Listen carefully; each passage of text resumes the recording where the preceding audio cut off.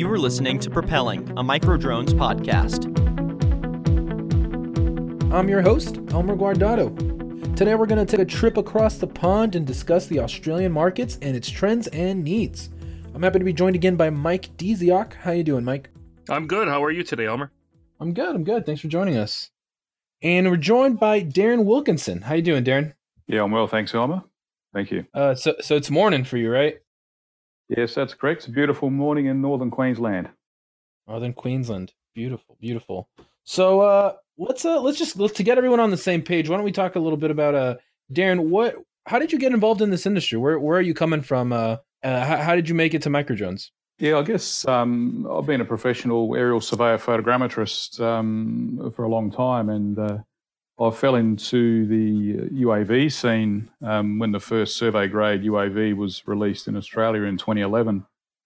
And I worked with a company to promote that UAV for about 18 months, mainly through the mining industry. And one thing led to another. I set up a UAV business, worked for startups, and then I sort of fell into Microdrones earlier this year in March as a result of all of that. Yeah, and this seems perfect, right? Just as Microdrones is transitioning from a drone company to a spatial solutions company. So it seems like a perfect fit. Yeah, look, absolutely, Emma. And that's, I guess, one of the things is since I've been in the industry, I've been tracking Microdrones' progress. And once I understood some of the more recent history, I just realised that the time is right to jump in and help elevate Microdrones' profile in the region. Yeah. So what specifically have you noticed about the the markets you're working in that you think a foreigner might not initially get or see? Is there anything that stands out? Yeah, I guess the one thing that stood out, I guess, is that Australia has actually legislated the use of small UAVs in 2002. So as a result, by the time they started to become widely used commercially, in probably around 2009, 2010, we had a fairly mature market, and I understood sort of within a few years that actually countries like the US, Canada, and most of Europe were probably lagging a couple of years behind. And why do you think they were behind? Was it just that the commercial adoption took a little bit longer, or what? Yeah, look, I think so. It's a commercial adoption, and moreover, I guess the regulation, the regulatory environment sort of hadn't moved as quickly. That said, the rest of all those countries I referred to actually caught up fairly quickly. But by that stage, Australia was, I guess, well, to put it in perspective, in 2012 there were 20 authorised commercial operators that are registered with CASA, and about 2 to 3 years later, that number had gone up north of 600, and at the moment there are, last when I checked yesterday, there are over 1,300 compliant operators registered in Australia. Yeah. So last time Mike and I were talking with our guests, we were talking about how the trends tended to shift more towards people not knowing really the possibilities that were available with drones. Do you think that was a similar thing you were noticing in your regions? Do you find that the people you're working with are, tend to be kind of surprised at this untapped potential? Not these days, but definitely maybe even up until a couple of years ago, there was definitely an element of that. The drones are such a ubiquitous piece of equipment. People were just wanting to get a drone, weren't too sure exactly what they're going to do with it, but they just wanted one. And they're such an evocative piece of technology. And I think once you started to put a drone with some capable sensors in the hands of a surveyor or an engineer or a guy who's doing inspections, he really understood the potential of that tool. Right. And I think that kind of leads me into my next question. In our pre-interview survey, we asked you, what do you see as some of the biggest challenges in the industry, right? And then you responded that in the context of drones in the geospatial industry, education. Can you expand on that a little bit? Yeah, sure. Look, I guess it's probably two parts that I see, or two opportunities that I see for education. Firstly, it's the in terms of geospatial industry, our tertiary educations aren't teaching at this point people to be qualified to use drones in a similar fashion they would be to be qualified to use other spatial gathering tools like GPS and laser scanners and so forth. So that void is partially being filled by some very good training organisations. Some of them actually registered training organisations in Australia, so they can offer certificate level courses, but those courses aren't integrated. The other thing, and this is coming from a professional standpoint, is there are people who are not qualified geospatial professionals who are buying drones and then purporting to be surveyors or aerial surveyors. So it actually confuses the market a bit. So and the people who are doing that are often doing it unwittingly and leave themselves open to I guess legal action if they deliver a survey or deliver a spatial product and it is in fact not signed off by someone who's authorised to sign that information off. So the education needs to happen, I guess, in both of those areas. Yeah, no, I think that's totally right, and that's only going to help, right? The more educated people are, the safer things are going to be, and the more efficient. So what's it been like trying to establish the proper business infrastructure to provide local servicing and support and training in your areas? Look, I guess it's we're almost there, to be honest. It's a process that's taken a few months, and I commenced with microdrones in March, and it was on the table. The expansion plans were on the table then, so really it's just a process, and I guess because we have that infrastructure set up in both Canada and in Germany. We lean on those guys there for some of their systems, the safety systems, and obviously their FAA compliance or their operating certificates. So. Darren, could I jump in? Tell us a little bit about the ideal customer or the ideal company that you speak with that you see as a good fit for Microdrone's fully integrated system.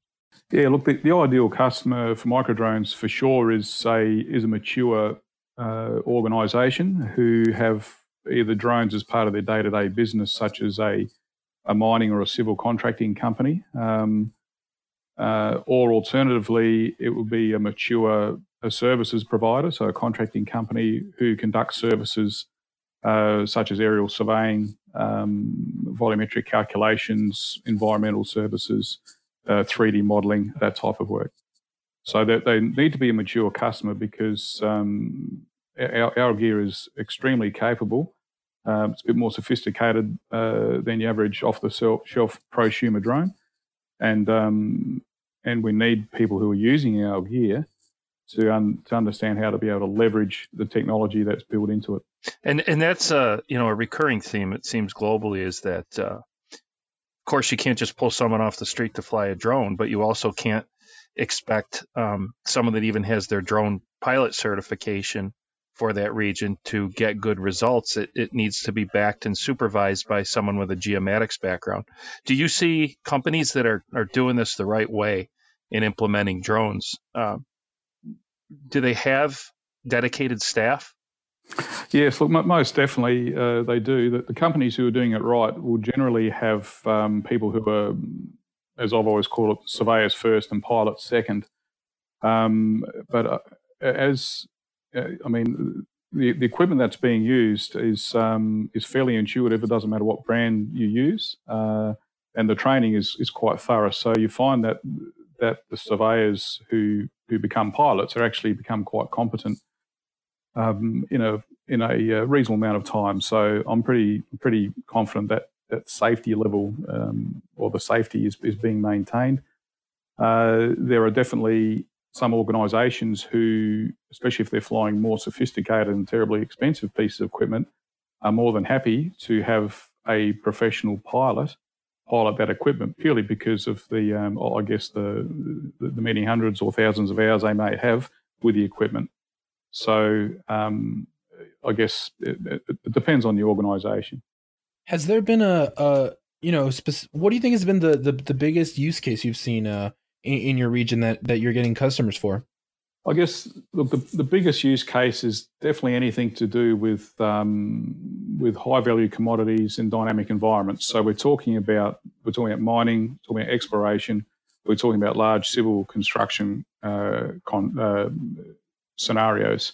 So where there's a constant requirement for situational awareness by capturing orthophotography, volumetric surveys.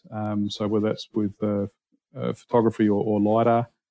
Another massive use case is in any environment which eliminates the requirement to work at heights or to have an elevated work platform. So there's a whole sector opening up for industrial inspection, both for process infrastructure in mining and oil and gas, but also linear transport infrastructure. So where you've got rail corridors, they're a very busy corridor. There's a lot going on, apart from the obvious danger of trains. There are a lot of assets that need to be constantly reviewed, and that lends itself to the use of a drone. Yeah, no, of course. It's kind of interesting how something like this was completely impossible or unimaginable at a certain time, right? And now we're at this point. So, and one of my last questions for you, Darren, is, it seems like this is, that's good that your clients seem like generally educated and aware of what their needs are. But in regards to your client base, do you find that more of them are people you're having to pitch to, or people already out there looking for a specific solution and they're just shopping around different options? Look, a bit of both. People always shop around. I guess that's just human nature.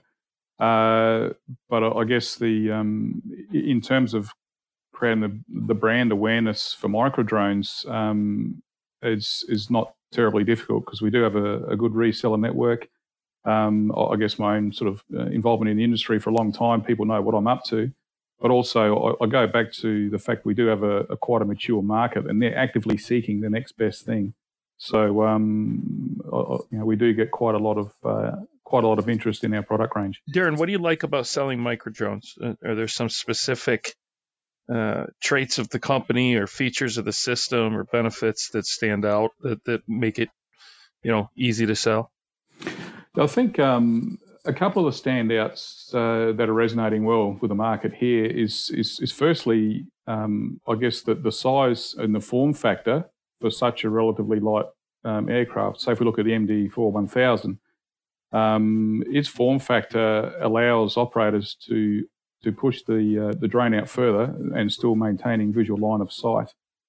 That's actually something I never really thought of until I got into microdrones. The second thing that is really resonating is the fact that they are observing I guess the genesis of a product and a brand that's been around for a long time. They're seeing the geospatial solutions being rolled into being rolled into the actual drone platform itself, and they're seeing progress. And we do have some announcements which will be coming out in the next few months, and the market's very much looking forward to those. What do you see as the next big product? Talk about microdrones or talk about the industry in general in terms of sensors and systems? Oh, look, most definitely the next big product is a high quality laser scanner solution.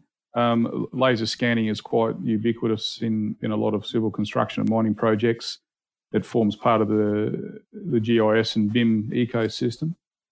So that's definitely the next biggest thing. The next biggest thing's actually already happened recently with an Australian client. We delivered a 3000 with a phase 1 camera integrated. And so that guy is using that for a number of mapping and 3D modeling projects.